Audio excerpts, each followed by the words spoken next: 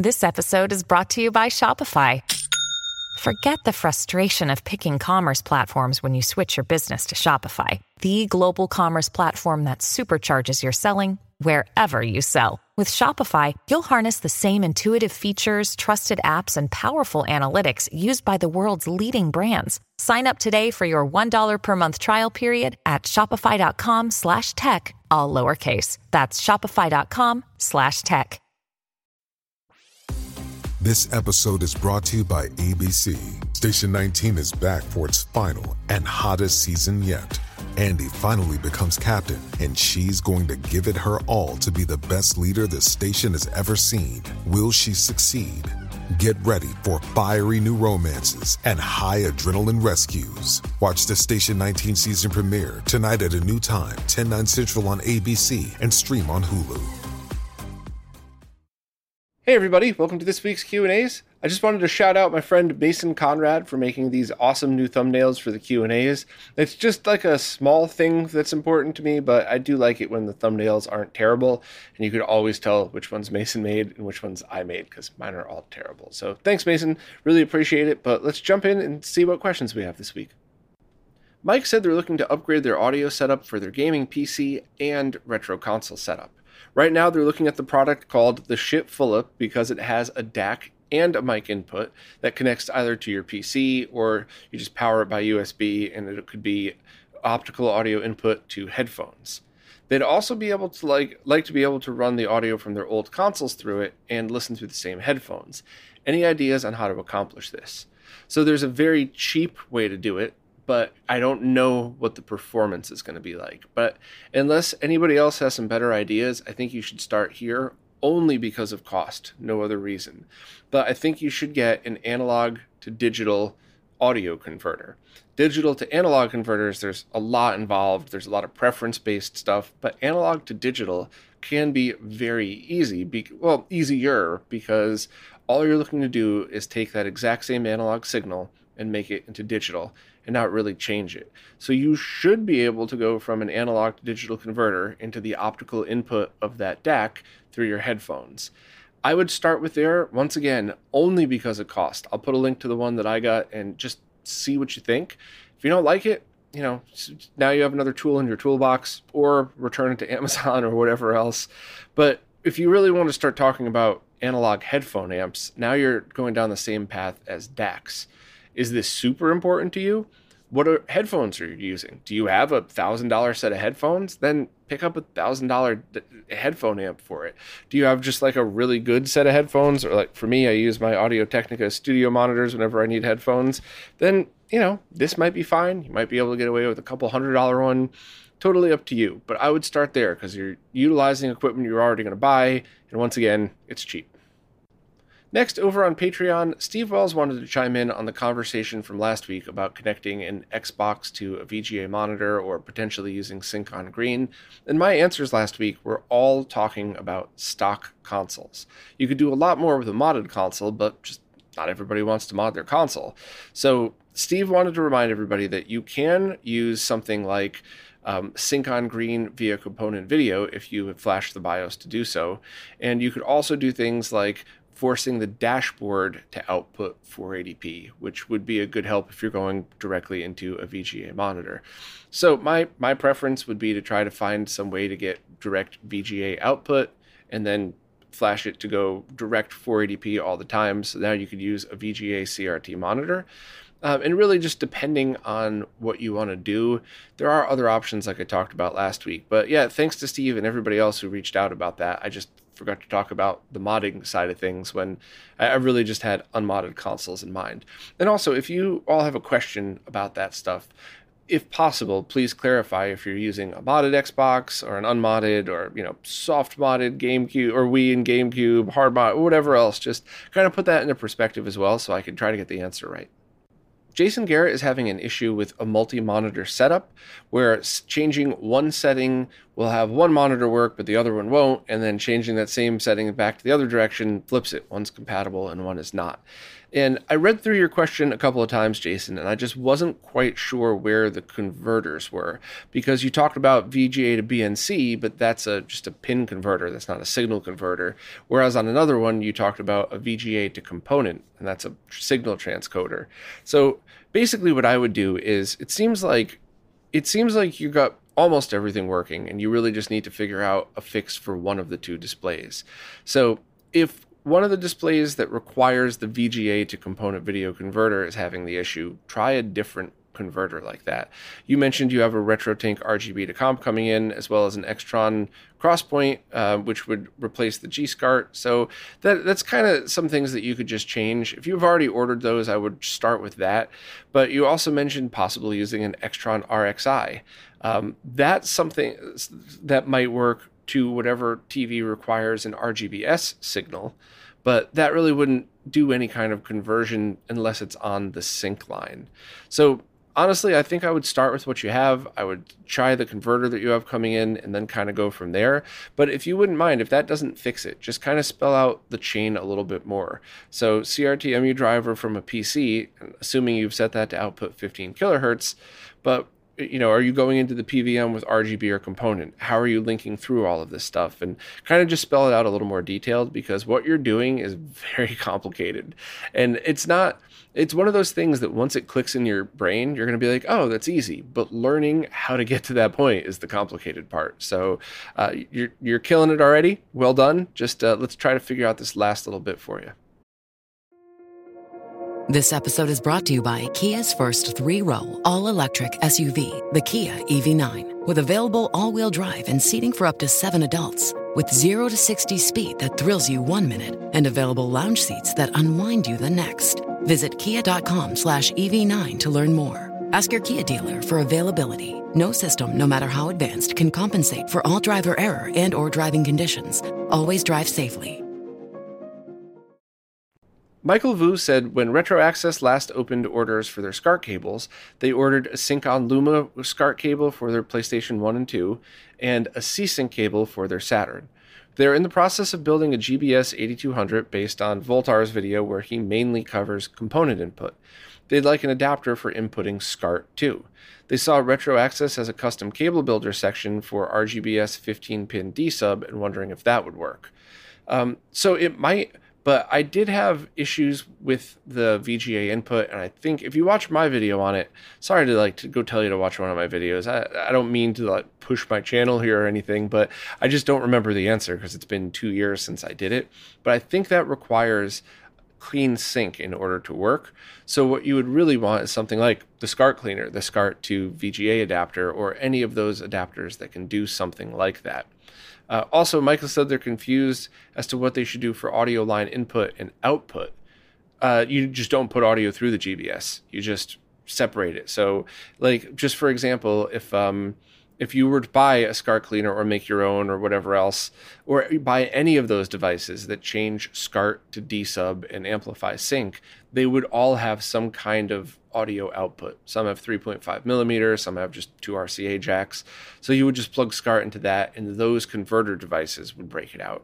You could have RetroAccess make you one as well, and that should work totally fine, but you just would have to then find a way to power it. I guess those can be powered off your SCART cables, but that's something that's kind of worth trying, because let's say, for example, you've only bought SCART cables from one of the 3 major SCART cable manufacturers, nothing custom, nothing weird. Then you could use the voltage that's on the blanking pin line in order to power that sync stripper, and that should be fine in most cases. But it's one of those things where if you have one that's externally powered, it doesn't really matter. It'll just always work. So that's kind of a thing. So reading the rest of your question, I think that's basically the ad device that I would give. Yes, of course, you could switch over to using only HD Retrovision cables, but if you're already going SCART, it might be cheaper to just stick with this. So I think for your scenario, and please, GBS control experts, correct me if I'm wrong, remind me if I already covered this in my own video that I'm not remembering, but I just think the easiest solution around this is to get some kind of device that breaks out SCART to D-sub, strips the sync and amplifies it, and then breaks out audio as well. But I'm interested to hear if any of you think I got that wrong or I'm remembering wrong. Next up, Belmont was looking for a recommendation for a component video multi-switch. So I do have kind of a strong opinion on this, but anybody else with any other thoughts, jump in. First and foremost, if you're on a budget, start with any manual push-button switch at all. Belmont linked to one that seems fine, but here's the thing. A manual push-button switch, if it's routed wrong, might introduce some interference on the video or audio lines. Maybe. They might be totally fine, but there isn't any safety issue involved, and there really are barely any safety issues at all with component video. So this is really one of those things where you could just kind of just buy something, and heck, if you want to buy a $20 one and you think, I think there's a little more interference than when I plug it in directly, use it for a while, save up and get a better one. So I would start with the cheapest, unless you already know you're going the distance to build a crazy setup. I'll get to that in a minute. However, the one thing that you need to remember is whatever switch you're using, your output cables have to be shielded. HD Retrovision RCA to RCA, just basic component cables, are less than $20. They're some of the best that's ever been made. No excuse not to use those. So just make sure to pick those up. Now, if you wanted kind of a middle solution, you could pick up a used Extron Crosspoint switch and then just get a bunch of these BNC, RCA to BNC adapters. You just buy the cheapest ones. You don't have to buy expensive ones. Plug them in, wiggle them. If they work, great. If they don't, whatever, just toss them out. But that's kind of a middle solution. And it's funny that I say that's a middle solution because the Crosspoints used to be thousands of dollars, but it's a used piece of equipment, which means there's a good chance that you could buy it and it'll work absolutely flawless. And there's an equal chance that you could buy it and one of the ports doesn't work. The caps will need replacing. The power supply dies next year and you got to fix that. You never know with stuff that's 20 years old. But if you want matrix switching and you want to be able to have a lot more control and a potential step up in quality, manual push buttons could also be flawless too, from as far as quality goes. That's good. But if you know that you absolutely want the best component video switch with simultaneous two outputs that could also support composite video if you want, get the G-SCART or the G-Comp switch. It's very expensive. If you're just getting into this and you don't know if you need a crazy setup, don't spend the money. But if you do know that you want the best and you've modded all your consoles for the most pristine output and you've got all HD Retrovision cables and you're going to go through a RetroTink 5X into a 8K TV or something, yeah, you probably would notice the quality difference between lesser quality switches. So it's kind of my thing. Start with the cheapest unless you know you want the best, and then kind of decide where you want to land in the middle if you decide to go another route. A bunch of questions from Raymond following up on the episode 237 questions. First, they ordered the Wi-Fi Bluetooth combo dongle that I put on the Mr. post, but since they would have had to have paid import duties or more shipping than they did on ordering it from their local Amazon, they ordered it local and sent a PayPal donation as a thank you. That is so thoughtful. Thank you so much. That is really, really nice of you. The affiliate links are there. I mean, the affiliate links are part of what keeps this going, but it's also there just simply because if you were in the US or Canada and you were going to buy it anyway, that's just one of those no-brainers. Why, give no more of a charge to you. So I put them there for that. But yeah, it's just really nice of you. Thank you very much. They also, to continue, a bunch more questions. They searched a lot, but couldn't find any discussion on how to use symlinks with Mr. Easiest way to do that is WinSCP and doing it right on the Mr. If you're talking about using something like putting it on a network attached storage, it would have to be a Linux based OS. And you might still be able to log in with WinSCP and do it that way, but that's getting a little complicated and that's starting to dip into Linux territory, which I'm terrible at. So I'm going to have to politely skirt that question a little bit, or you could use RetroNAS and it'll all be done for you. Next, they wanted to order the 3DO optical drive emulator, but the shipping costs and import duties were super expensive. Is there any way to get European shipping or European distribution, or does anybody have any tips on what else to do? That's a good question. I don't know. I could ask Fixel if he's considered European distribution, because that would be a help, because then he could box everything together and it would just pay import duties once. But yeah, that really, really stinks. And I'm sorry to hear that, but there's a whole bunch of things involved. And shipping costs, part shortage, fuel costs, there's a whole bunch of things that make that just insane. So I always feel bad when I hear people having to pay a lot of import duties, but I'm not really sure. So I could excuse me, I could certainly ask for him about that. Next, is it possible to pair Bluetooth headphones with the Mister? I don't think so. I don't think so because Mister doesn't generate audio over USB. You could potentially use the Bluetooth converters we've been talking about in the past couple episodes where you get optical audio output from the Mister into a Bluetooth transmitter to use your headphones that way. That might work. But I don't think by default you could do that in Mister because that would mean the FPGA would have to generate the audio through Bluetooth. But who knows?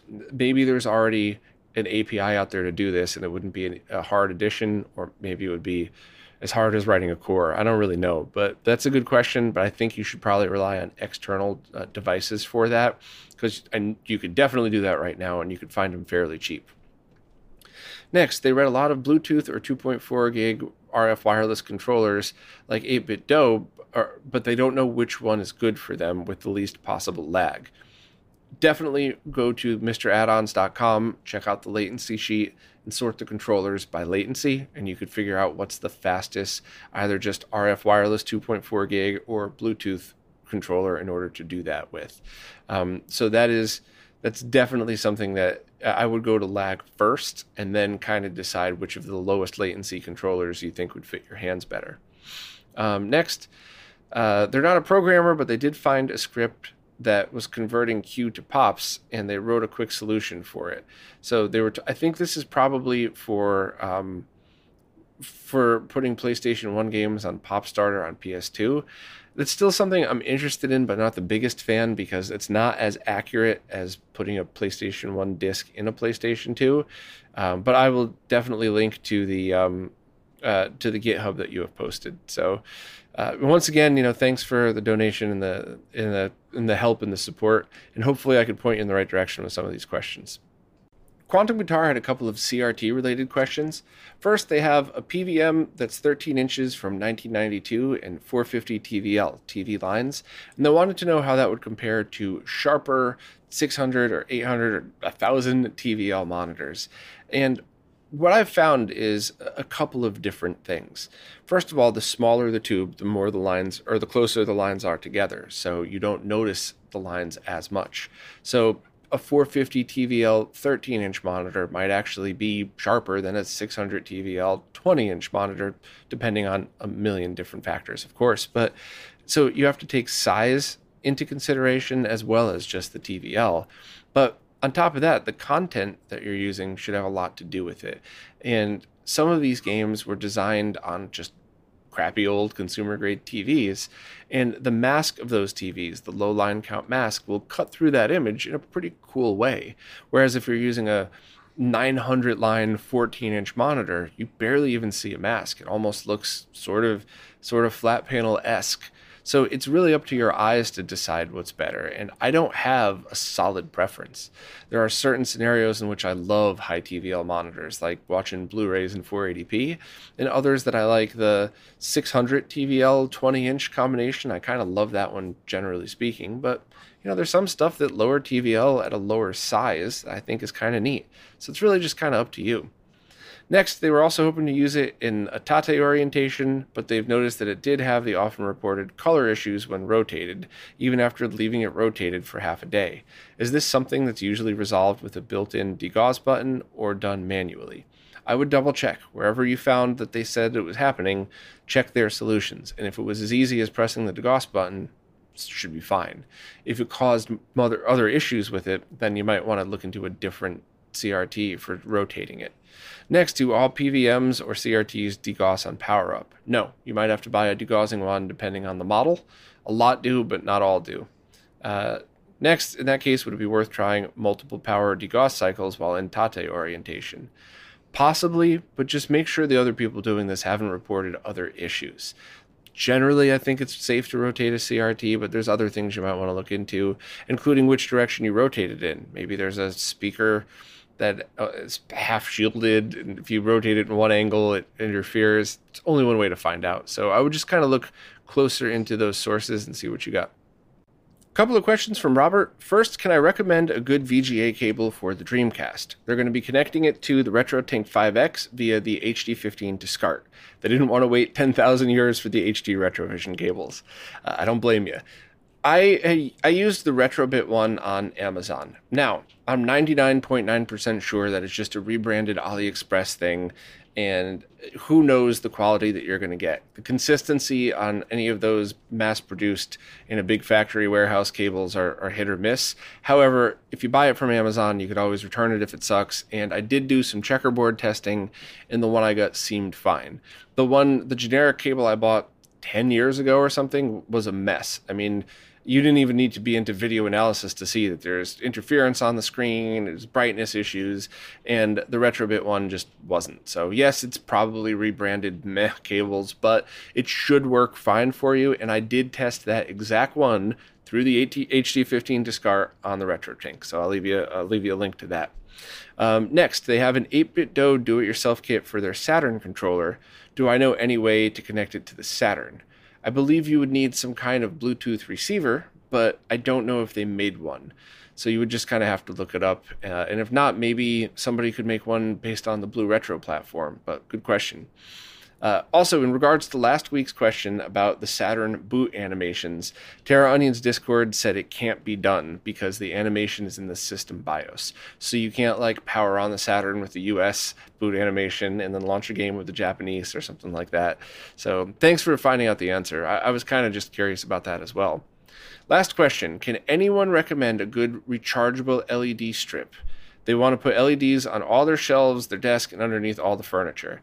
I certainly have nothing to add. I don't like those. Now that's preference. There's not a right or wrong reason. You could glue those to your body and to every inch of your house, and if that's what you're into, cool. It's not my thing, so I don't have a good answer for you. But maybe people in the community would. I'd love to hear what other people have to say. And just a reminder, YouTube blocks almost all links, and it's really hard to get them enabled. So if you have a recommendation for Robert, just type something out like, the brand X RGB strip lights available at, Best Buy, Amazon. Just don't drop a URL, and that way they'll go through. Next up is a question from Jim, who was kind enough to help me out with the pronunciation of their last name, Nardakia, which is interesting because spellings close to that are pronounced different depending what country you're from, and I guess even what part of the U.S. you're from if you're in the U.S., because a lot of us pronounce things differently across the giant country that we're in. So thank you for taking the time to correct me, because I always intend to get it right. I want to get it right, but I'm just terrible at it. And hey, let's see if my exhausted, burnt out brain could remember it for next time. But anyway, Jim's question is that they have a 720p, 768p Pioneer Plasma that used to be in their main setup, and now they have it in their retro setup. It's got component video inputs, and it handles every analog signal that they've ever thrown at it. Works really well, has a consistent 3 frames of lag from what they've tested, but the scaling is very soft. They got a RetroTink 5X, and it looks great, but using it to output 720p is a waste of its potential, so they're looking for something else. They're going to use the Tink 5X for a different use case. So there's a couple of things to say there. First, about the latency. As I tested in that myth-busting lag video, the plasma TVs that I tested draw the entire frame at once. So 3 frames of lag is kind of actually more like 2 frames of lag, unless whatever you're looking at on the screen is in the exact top left corner, which is almost never the case. And on top of that, it has far less motion blur than LCD panels, especially of that era. So the reason you probably don't think the lag is that bad is because it probably feels more like a frame, which is fine in almost all cases. So keep using it. I love those plasmas. The only other thing I'll mention is I'm assuming that your TV has both HDMI and component inputs. If you tested if it was one of the component input onlys and you tested the lag through there, cool. You just want to double check though. If your TV has both kinds of inputs, analog and HDMI, try to test the lag through both. I believe the plasma I tested was the same on all or something like that, but it's really just something you'd want to double check. But now, assuming that that's all said, let's just say you got a Super Nintendo with HD Retrovision cables. I'm just guessing here. the first thing you're going to want to try is turning the sharpness up, because normally that's going to make it look like complete garbage, especially on older flat panel TVs. But what the heck? I mean, it's completely free and only a minute of your time. So start with that to see if plugging it in directly makes any difference if you change the sharpness settings or anything else. But past that, if you're just looking to utilize a cheaper scaler so you could use your nice, more expensive RetroTink 5X on something else, yeah, I do totally recommend the GBS control. And especially if your TV has good quality, low latency analog video inputs, because then you could just mod the GBS-C for component out. I think it's just one resistor change, and you just buy a D-sub to component adapter cable, and then you could just send it whatever signal you want, and now you have a much cheaper device that only outputs analog, but in your setup, that's totally fine. Obviously, you could use an analog to digital converter. Just saying, in your setup, that's totally fine. So yeah, I think that would be an excellent solution. I don't have recommendations for pre-built ones, because the ones that I've tested, they're out of stock. The companies don't make them anymore. There's some out there that should be fine, but I've never personally tested, which I'm always nervous about that, because I don't want to say, yeah, go and get it, and then you find out somebody wired video to voltage, and you blow your TV up and explode your house and burn your neighborhood down. Obviously, I'm just being stupid and exaggerating here, but point is, I don't like to recommend stuff that I don't know for sure, especially when modding is involved. But I would kind of just take a look around and ask if anybody else has purchased on any from a modder or a store, and see if their experience was good, and kind of go from there. Oliver Clare has a couple of questions that look to be about the LG OLED C1. Their local electronics retailer has a display model, and the price is €1,000. They put a deposit down to get them to hold on to the unit for a few days. On one hand, this unit is their ideal TV for gaming, more so than the C2 due to better handling of 4.3 content. It should probably have a warranty, and they confirmed that they could test it for burn-in and dead pixels before taking it, and as long as it doesn't have, or if it does have those problems, they'd be able to get their deposit refunded. On the other hand, it's been on display since last year, and they have no idea how the static images running on it have been on, or whether they've been properly shut off, etc. So they gave me to the end of the week to decide, so they were wondering. They would greatly appreciate any tips or advice on how to test for burn-in or dead pixels, or anything else that might be a potential concern. Are there any YouTube-based tests you could recommend that they could run by plugging their laptop into the OLED's HDMI ports? Solid color screens, go through red, green, blue, and white, and I guess just all black just to make sure, because when you run an all black screen, the OLED should technically be off, because each individual pixel generates its own, or pixels generate their own color for each of the, for each on screen. So that's an easy one. Next, there's a submenu in the C1 firmware where you can see the total hours that it's been powered on. Is there an approximate number of hours that they should take it on a maximum? I don't know. That's a very good question. If anybody else knows the answer to that, let me know. But my guess would be just like CRTs, in that, does it still look good? Is it nice and bright? Is it clear? Is it physically damaged? Any, exactly what you said, burn in, dead pixels, whatever. 3, what is involved in having an OLED TV refurbished? I don't know that you can. I know that if things like the power board died, you could just replace the capacitors and maybe some of the power circuitry. And I guess possibly you could also replace any of the lighting circuits, but meaning like the circuit boards that go on the side that you plug the panel into. But the panel itself, I think that's it. I think when it's dead, it's dead. 4, would running pixel refresh make any difference to the remaining life of the TV? They've heard that this function is similar to removing a stain from the wooden table by sanding down the whole surface. I don't know. I wouldn't really run that unless you had some kind of pixel retention that needed to be cleared. But what I would do is recalibrate the TV. So you should be able to run through some basic steps, like kind of just look up the settings that people recommend. And then if you could decide how far to go from there. But there should be some fairly basic things that you could do for color and brightness to make sure that it's where you need it to be. I do want to point out that my TV is a 2016 OLED. That was a floor model that I bought. So this was the same situation as you. It was running, the entire time Best Buy in New York City was open. And I walked in one time and it was a $3,500 TV. And they had like the price crossed off and half of the display was taken down. And I said, hey, are you selling the floor model? They're like, yeah, we're just about to take it down. I said, how much? And I think they got the price down to like 2,000. It was like 2,200 or something after taxes and all that stuff. And I just said, you know what, let me do it. Because the same thing, Best Buy, they said I could return it if I had any issues. And there is one weird thing where on an all blue screen, you could see a seam down the middle. So I don't know if it was two smaller panels stitched together or if there was a problem or something like that. But I only notice it. I rarely notice it. And for, almost half price, I would consider that an amazing TV. And I'm so happy I got it. And it's now, 6 years later. And I still think I pay, because a good TV and watching movies and stuff is very important to me. So I think at this point, if it died tomorrow, I would be super sad because I love that it's curved with 3D. It's one of the few TVs that do a good job with both of those things. But I wouldn't feel like I got ripped off. I would feel like I got my money's worth. And while I would like it to last a lot longer, whereas like if a year later the thing died and I lost that money, I'd have been pissed. But now it's like I got a lot of use out of this thing. So I just wanted to share my perspective. Obviously, do whatever your gut tells you in this scenario, but I certainly wouldn't be too worried as long as everything seemed to look okay. Renaissance 2K said, thanks for the heads up last week about the SCPH 1160 PlayStation Breakout box. They knew about the adapter, but didn't realize it also had a multi-out pass-through on the other side. This would allow them to use the RGB out for captures and the composite out for playing games where the graphics are better suited for it.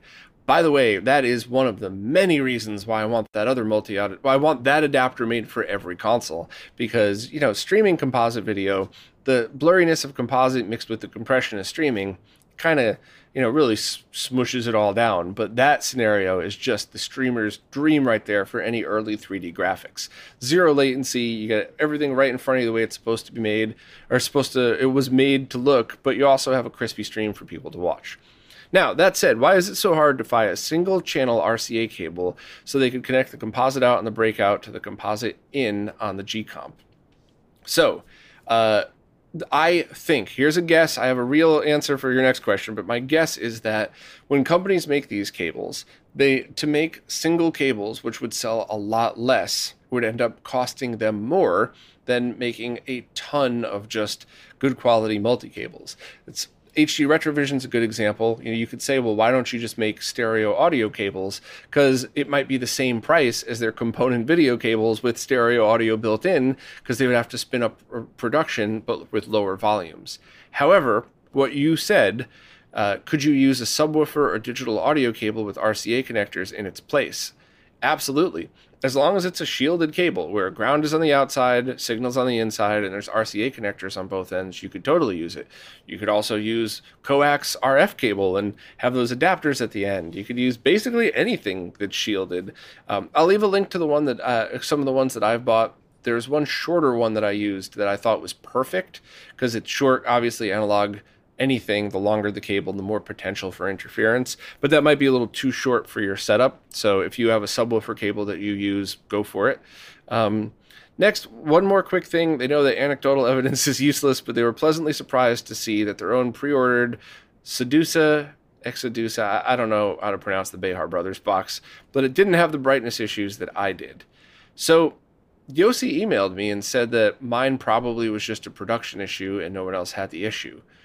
But it's kind of frustrating because I've known Yossi for years. I have nothing but good things to say about he and his brother. But if you send me something that I'm going to dig deep into, whether it's a live stream or whether it's a review, maybe check it first then. Because it's, what are the chances of me getting the one and only dead unit or damaged unit from a large shipment of these things? So I think you're right. I think no one else had I think brightness issues aren't going to plague every one of them, but that was a little weird. Something felt fishy about that. And I'm not accusing the Behar Brothers of anything, by the way, but was mine damaged in shipping? Did I damage it when I was taking pictures of it? Like, something was up with that scenario.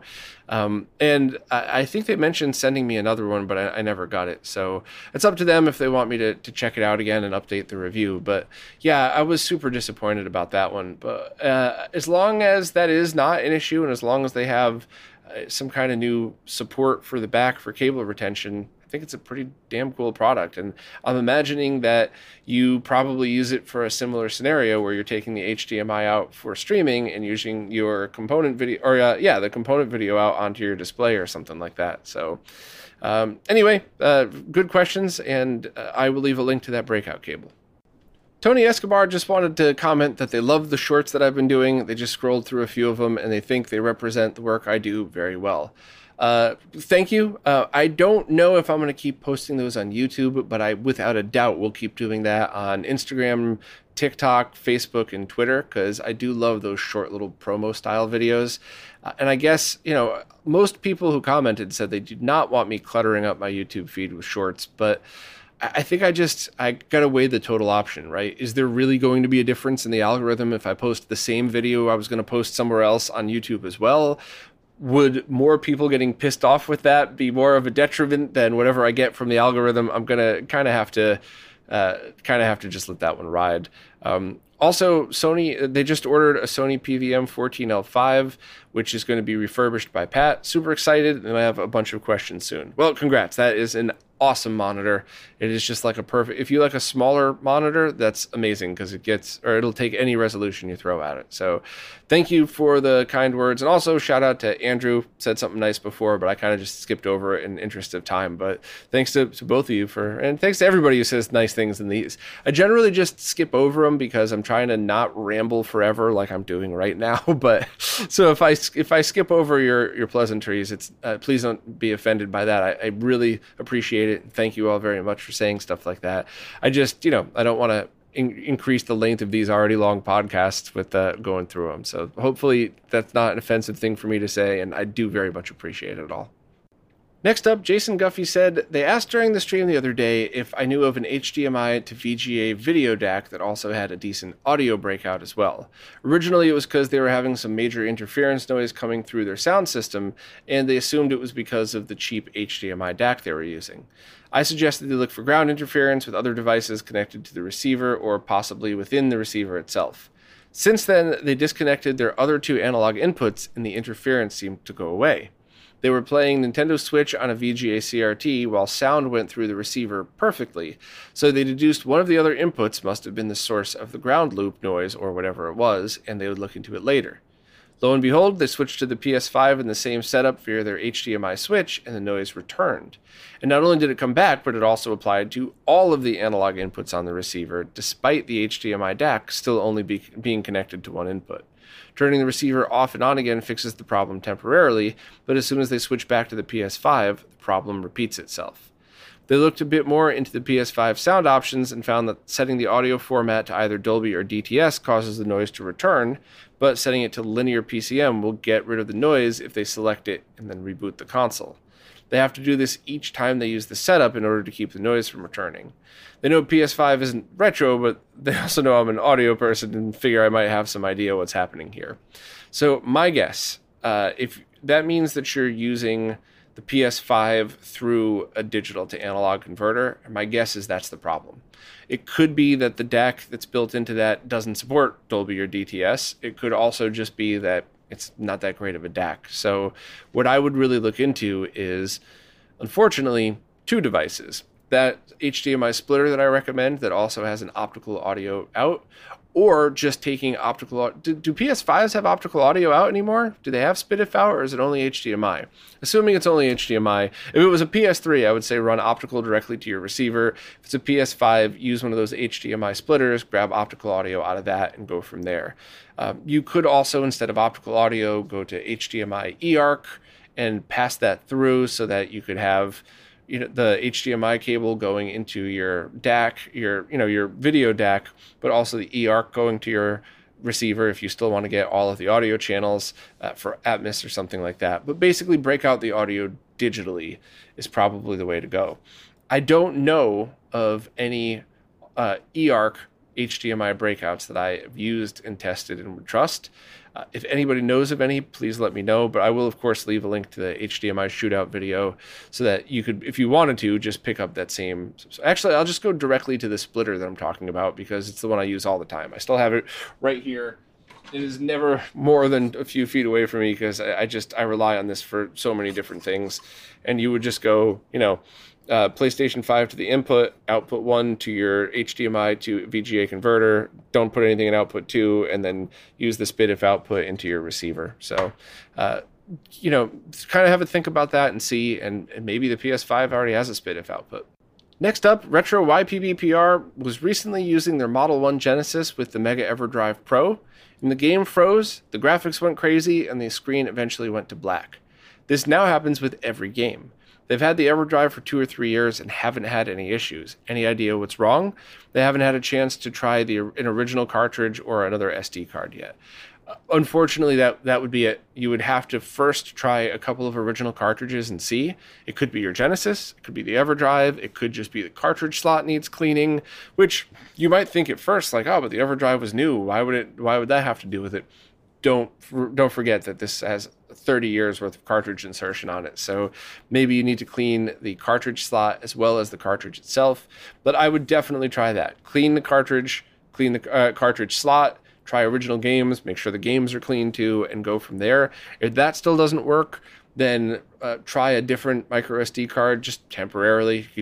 Whatever one you have lying around, just format it to FAT32, throw the EverDrive firmware, throw one ROM on, the same one that was crashing, and see what happens. And that way you could determine where the problem is coming from and kind of just go from there.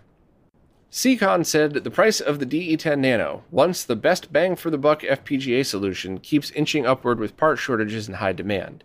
It's not unreasonable to think it would eventually be more expensive than other solutions with more powerful FPGAs, and TeraSic may eventually stop producing the boards entirely.